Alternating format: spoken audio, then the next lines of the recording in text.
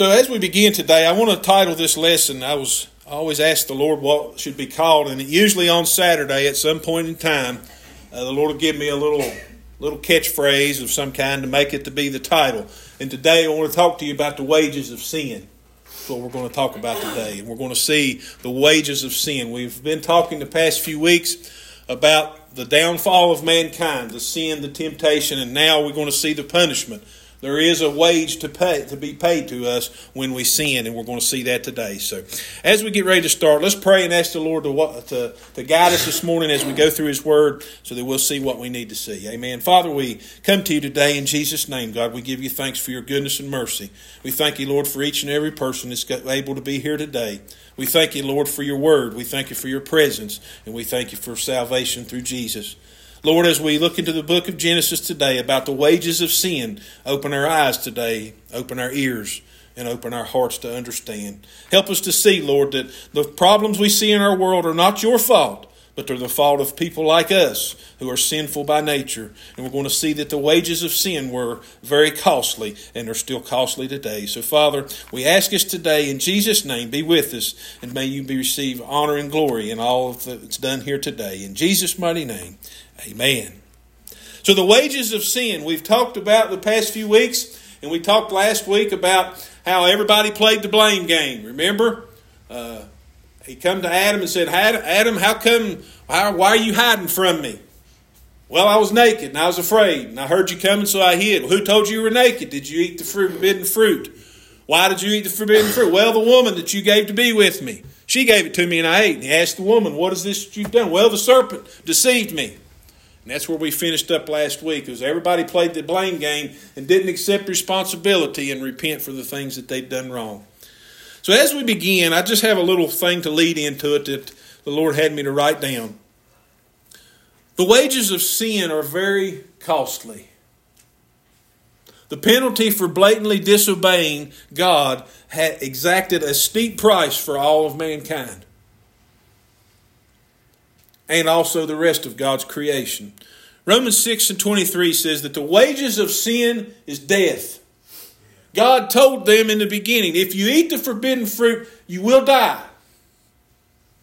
The devil deceived them and tricked them and talked them out of the fact that, yes, they would die. And now we saw, like we said last week, one of the saddest things that we will ever know in life was to see Adam and Eve, who were in perfect relationship with God, now hiding from Him because they had sinned. Today we're going to see the cost of willful sin. So let's take a look at Genesis 3:14. We're going to see now that everyone wants to talk about today. It's a very popular theme within Christianity that they just go hyperactive on the fact that God is love. And they say, well, God would never put anybody in hell. God would never punish anybody. God would never do that. They haven't read the Bible. As much as God is love, He is also going to judge those who have done wrong. And so because God is completely holy and completely righteous, there has to be a punishment now to Adam and Eve because they had sinned willfully. They didn't accidentally fall into this. They knew not to do it. They did it anyway, and now there has to be a punishment. And we'll see that today. So as we look in verse 14, this is where God says He has to lay down the punishment. So in verse 14 it says, so the Lord God said to the serpent, because you've done this, you are cursed more than all cattle, and more than every beast of the field. On your belly you shall go, and you shall eat dust all the days of your life. Verse 15 says, and I will put enmity between you and the woman, and between your seed and her seed. He shall bruise your head, and you shall bruise his heel. Verse 14, let's look at it first. He's punishing the serpent because he deceived Eve. And of course we know that the devil took the form of the serpent and did this. And since the serpent was the instigator of Adam and Eve's disobedience, he was the instigator. He couldn't make them do it, but he deceived them and tricked them and tried to talk them into it, okay? So since he was the instigator, God punished that serpent and every serpent from that point on who would ever live. And 6,000 years later, isn't it interesting that every snake you see crawls around on its belly and eats dust, just like the Lord said. The cost of deception for the serpent and all its offspring was high. And this was seemingly a harsh punishment, but in this I want you to see this. People will look at this and say, well, it wasn't the offspring's fault. Why do snakes 6,000 years later still have to fall under this curse? The only thing that I can tell you is this. This proves to us how much God hates deception. Amen? God despises deception. See, there's a certain thing called lying, which is a part of deception, but there's also people who are deceitful. And God hates deception. Amen.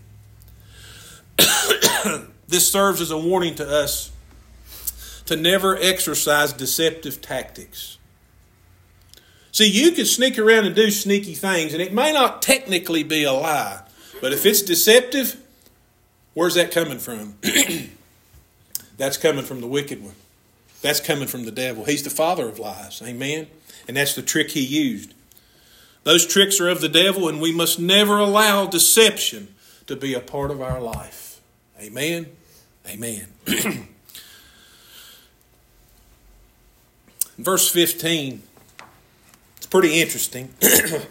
I will put enmity between you and the woman, between your seed and her seed. He shall bruise your head, and you shall bruise his heel. Several different things here that I want to point out. Start with this. Isn't it neat that about 99% of people that you talk to can't stand a snake? Most people, they just get that thing away from here, get a hoe, get a shovel, kill it, get it out of here. I don't want it, don't want to touch it, don't want to be around it. And the other 1% that aren't weirded out by snakes, they're weird themselves. Think about it. There are people within Christianity who have decided they need to worship with snakes. God said, I put enmity between mankind and snakes. Amen? Amen. And this is the enmity or division that God placed between humans and serpents. And here also, and this is where I really would like to spend some time with you. Hold on one second.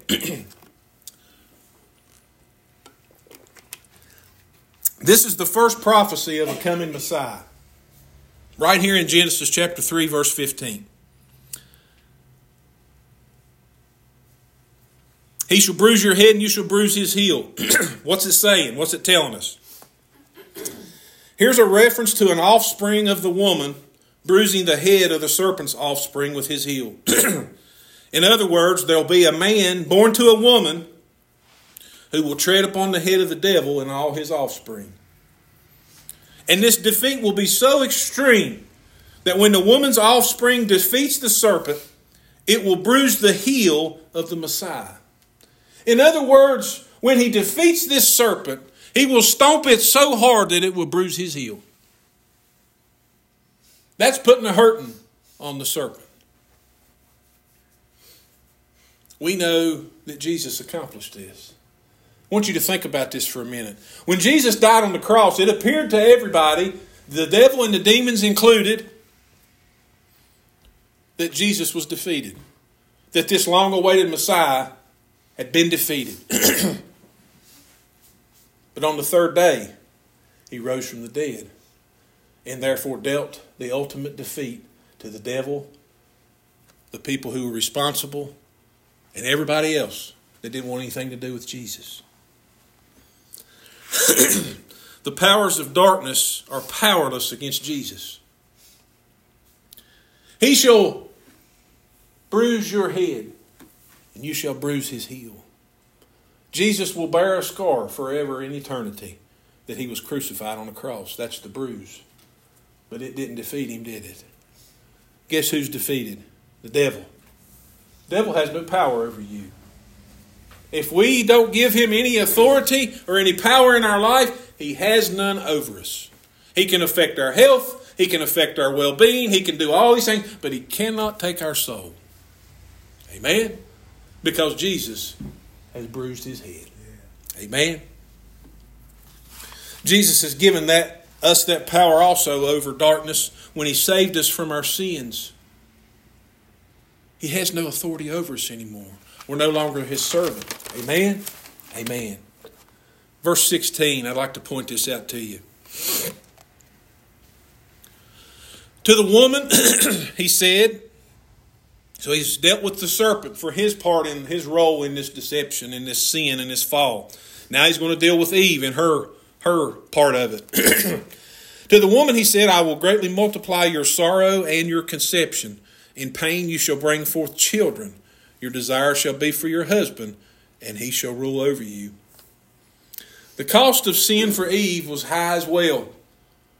Now she will sorrow and be in pain when she gives birth to children, and also conception will also be difficult for her. Isn't it interesting that after 6,000 years, this is still true for women who live today? Think about the amount of issues that people have getting pregnant, carrying to full term, and then actually having children. There's a lot of technicalities and problems and things that go on. Now here in our society, the last 50, 60 years, they have improved that greatly. But you go back 100 years, there were no epidurals. There were no things to take. And when women brought forth children, it was rough. Amen. Many women couldn't get pregnant. Those who did had many miscarriages, those kinds of things. It's part of a curse because of sin. And it's interesting to me that it's still true to this day. God wants people to look around and see the cost of sin. What the wages of sin is. What sin will pay you when you engage in it. Amen? When it says that, in that part it says, your desire shall be for your husband. It's also interesting to me that women are the weaker vessel, physically speaking. Smaller frames, built different, made for different things. They just aren't able to physically do what men can do. And contrary to popular and modern belief, women do need men for certain things. Amen. There are people in this world who swell up. We don't need men for anything. Then turn right around and ask them to do things. Or need them to do things. God made it that way. God made the man to do certain things, and He made the woman to be able to do certain things. And part of her punishment was now going to be that you're just not going to be able to compete with Him. You're not going to be able to accomplish the things He can accomplish. Your desire will be for Him. You're going to need Him in your life. Amen? Amen. And the other part, last part of verse 16, and He shall rule over you. Here we also see the cost of sin for women was when God firmly established man as the head of the house. He would be the head of the house. God says here in Genesis, this was part of God's punishment to mankind. Now this flies in the face of modern feminism.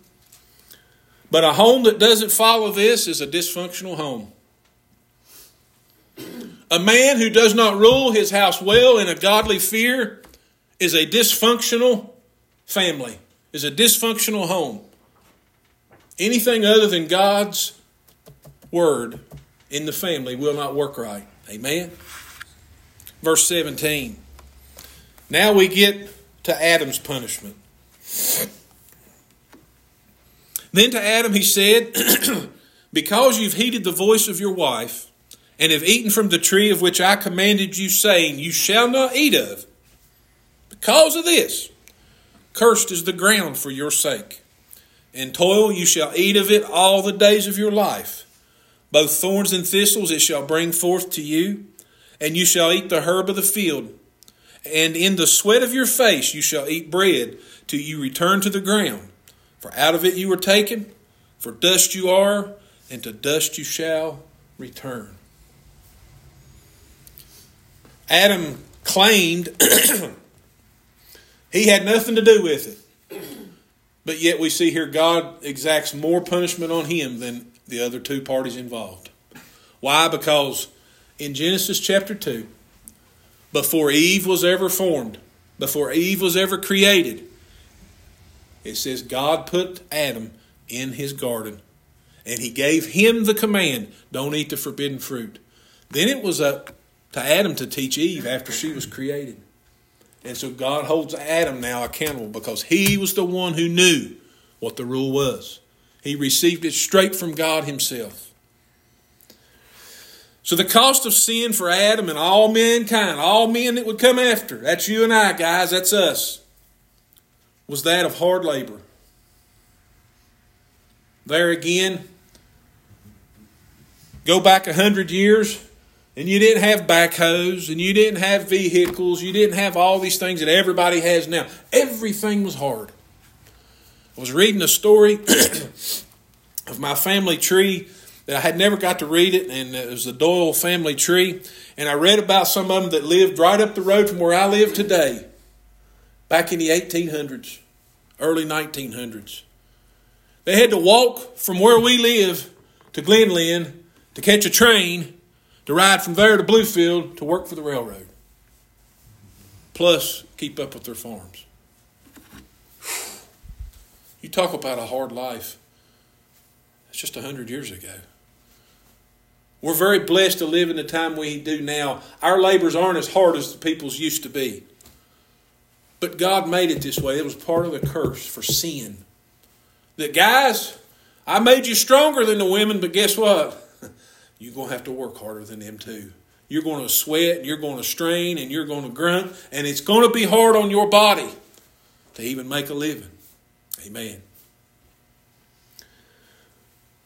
God cursed the ground and made it bring forth thorns and thistles.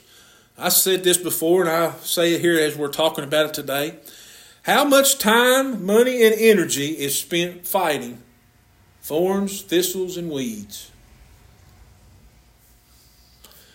People who own property or try to farm a little bit or that kind of thing to have a crop or maybe to have animals or whatever, you know that's one of the biggest issues you face. It's a constant struggle, fighting the weeds, the thorns, and the thistles. Because if you let them go, some of these things that are growing now in our area, they will flat take over in just a couple of years. It'll look like a jungle if you don't keep that stuff cut back some way.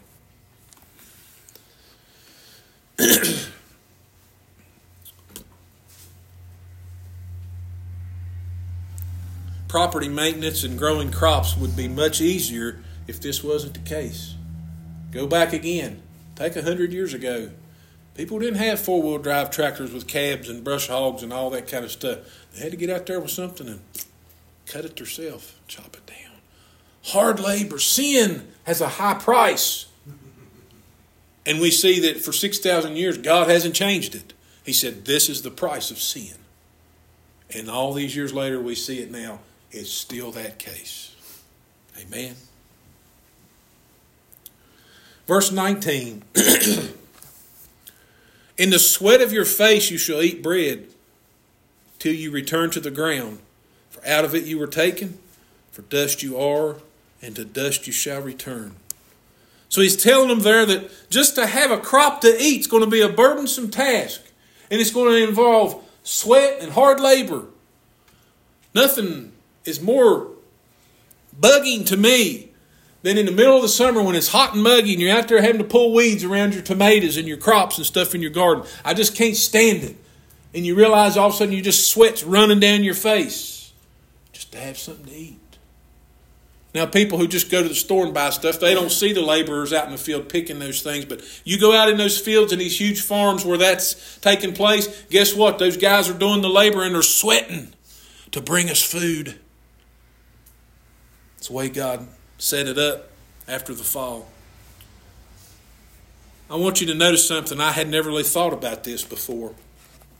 The Lord opened my eyes to it last night. When it says, for dust you are, for in the sweat of your face you shall eat bread till you return to the ground.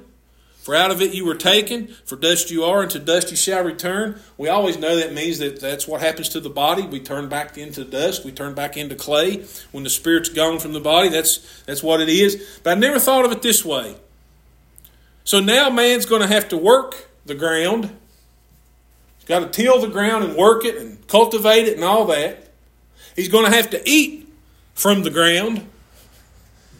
And when he's done with all of that, when he's done all that just to survive, when he dies, he's going to go right back in the ground.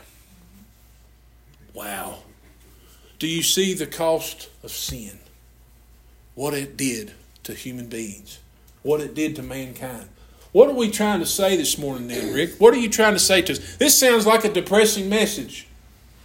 I'm telling you today the cost of sin so that when you are presented with the opportunity to commit sin, you'll think about this and go, no, I don't want to be involved in that. I don't want to add to the sin of this world. There's enough sin going on in this world right now. Think about this. Supposedly there's 8 billion people living on the face of the earth right now. 8 billion people alive. I wonder how many sins are being committed at any one moment. And so now when the devil tries to trick me and deceive me into committing sin, I need to stop and think about this lesson today and say, you know what? I don't want to be a part of that group. I don't want to add any more sins into this world. There's enough already. I see what it's cost Adam and Eve. I see what it's cost me. I see what it's costing all these other people. I don't want to be a part of that. God, lead me in the right way. Lead me away from sin and temptation. And lead me in the right way I should go. Amen? Amen. The cost of sin for Adam was high because he was supposed to be the leader of his household. God didn't look at him and say, well, I know that the serpent deceived Eve and then she deceived you. He didn't give him an out. I told you not to do it. So the cost now is high. God gave Adam the original command not to eat the forbidden fruit before Eve was ever created. So God held Adam to a higher standard than Eve because he was the head of the household. What do we learn from that today?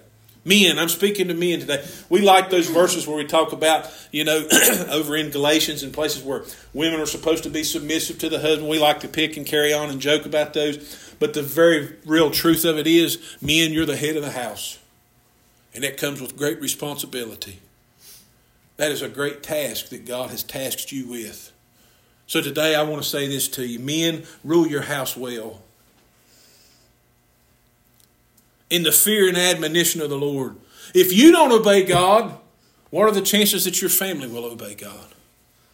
If you don't obey God in your house and put Him first, what are the chances that your children will follow and obey God? They will most likely do what they see. Amen? So serve God. Rule your house well in the fear and admonition of the Lord. Give them a godly example to follow. Amen? Give them a godly example to follow. And be the standard that they measure themselves against. Show them what it's like to serve Christ. Show them what it's like that sometimes you do fail and you mess up, but you go back to Him in repentance and He accepts you every single time. Amen? Men, serve the Lord with fear and admonition and bring your house along with you. Amen? Amen. Hallelujah. So the wages of sin are costly. It's been said, I don't know where it originated, but it's the true statement. It's been said that sin will take you farther than you want to go and keep you longer than you want to stay. You see, it takes you captive. And you can't break free. And you try to turn over a new leaf and you do real good for a while and everybody pats you on the back. But deep down you know you're still wrestling and struggling. Because we're taken captive. There's only one thing that will break that captivity. And we sang about it a while ago. The blood of Jesus. Amen? Amen. When it comes to obeying the Lord. See, this is what all started all this. You can eat everything in my garden that you want except this tree. You eat that tree and you'll die. And this is what started all this, was disobedience. We've learned the tricks of the devil. We've learned what he does. We've learned how we're prone to blame other people, but it falls to us. It's our responsibility. So when it comes to obeying the Lord, we must do it at all cost. Let us be driven to obey the Lord. Not let us obey the Lord in having to be forced to, but let us be driven by that. Lord, I want to obey you today. I want to follow your word today. Lead me by your word today. Amen. We've seen how greatly it cost Adam and Eve, and us as well. We've seen how it costs mankind even to this day. Thank God for Jesus Christ, who made a way for you and I to be rescued from our sinfulness. Amen. And in closing today, may we choose to obey God. You know, it's a choice you make. You can choose to obey God, or you can choose to disobey Him. And we see now here in God's Word, from the very beginning, there's a high price to pay if we disobey. But if we obey Him, doesn't mean everything will go just great in life. Sometimes there'll be a little struggle here and there. But if we'll obey God, we won't be adding to the sin of this world. And we won't be allowing ourselves to be slowly taken captive by sin once again. Amen. Let us never use deception to get our way like the serpent did. If it's going to involve me having to be deceptive to get what I think is a blessing, it's not a blessing. Trust me. It'll bring a curse. So if it involves deception or lying or shading the truth, no, don't want it. You can keep it. It's not worth it. You see, we've talked today about the cost of sin, the wages of sin. And may we heed the warning from the story of Adam and Eve to never disobey the Lord willfully. Let us look around and see the high cost of sin, how high the cost of sin really is. Our prayer requests here today had some troubling things that has happened in our society because of the sinfulness of mankind. Let us look around and see that and think, I don't want to add to that. I want to be different than that. Amen.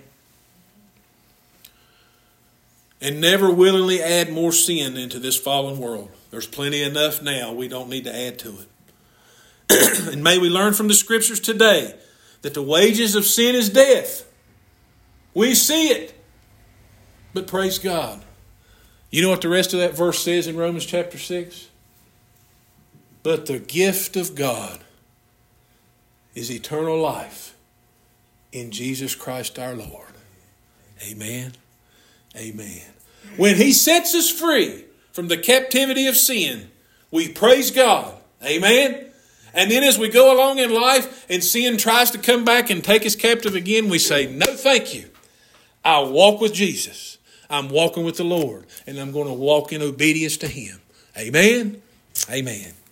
Father, we come to you today as we've given the message which you've given us. We see now, and we leave this message here today, see the fallenness of man, but yet we also see a glimmer of hope. Hallelujah. When it said there'd be one born of a woman, hallelujah, that would come and crush the old serpent, the devil. Lord, we'll celebrate his birth here in a couple of weeks. We thank you today, God, for Jesus. We thank you that he broke the captivity of sin in our lives. We thank you, Lord, we don't have to be taken captive to do his will anymore, but we do the will of God in obedience unto thy word. Hallelujah. Father, I thank you, Lord, for each and every person here today, and whomever may hear it another way electronically later on. Father, let us see now the wages of sin. What sin will pay us. Sin will give us a payday. Oh, Father, and we don't want that payday. We don't want curse. We don't want death. We don't want to add to the sin of this world, but we want to walk in obedience unto you. Father, I pray that for each and every person who hears my voice, may we walk in obedience unto Christ our Lord and give thanks to Christ who set us free from the captivity of sin. Father, I pray you keep each and every person safe today and until the next appointed time we meet. In Jesus' mighty name, amen and amen.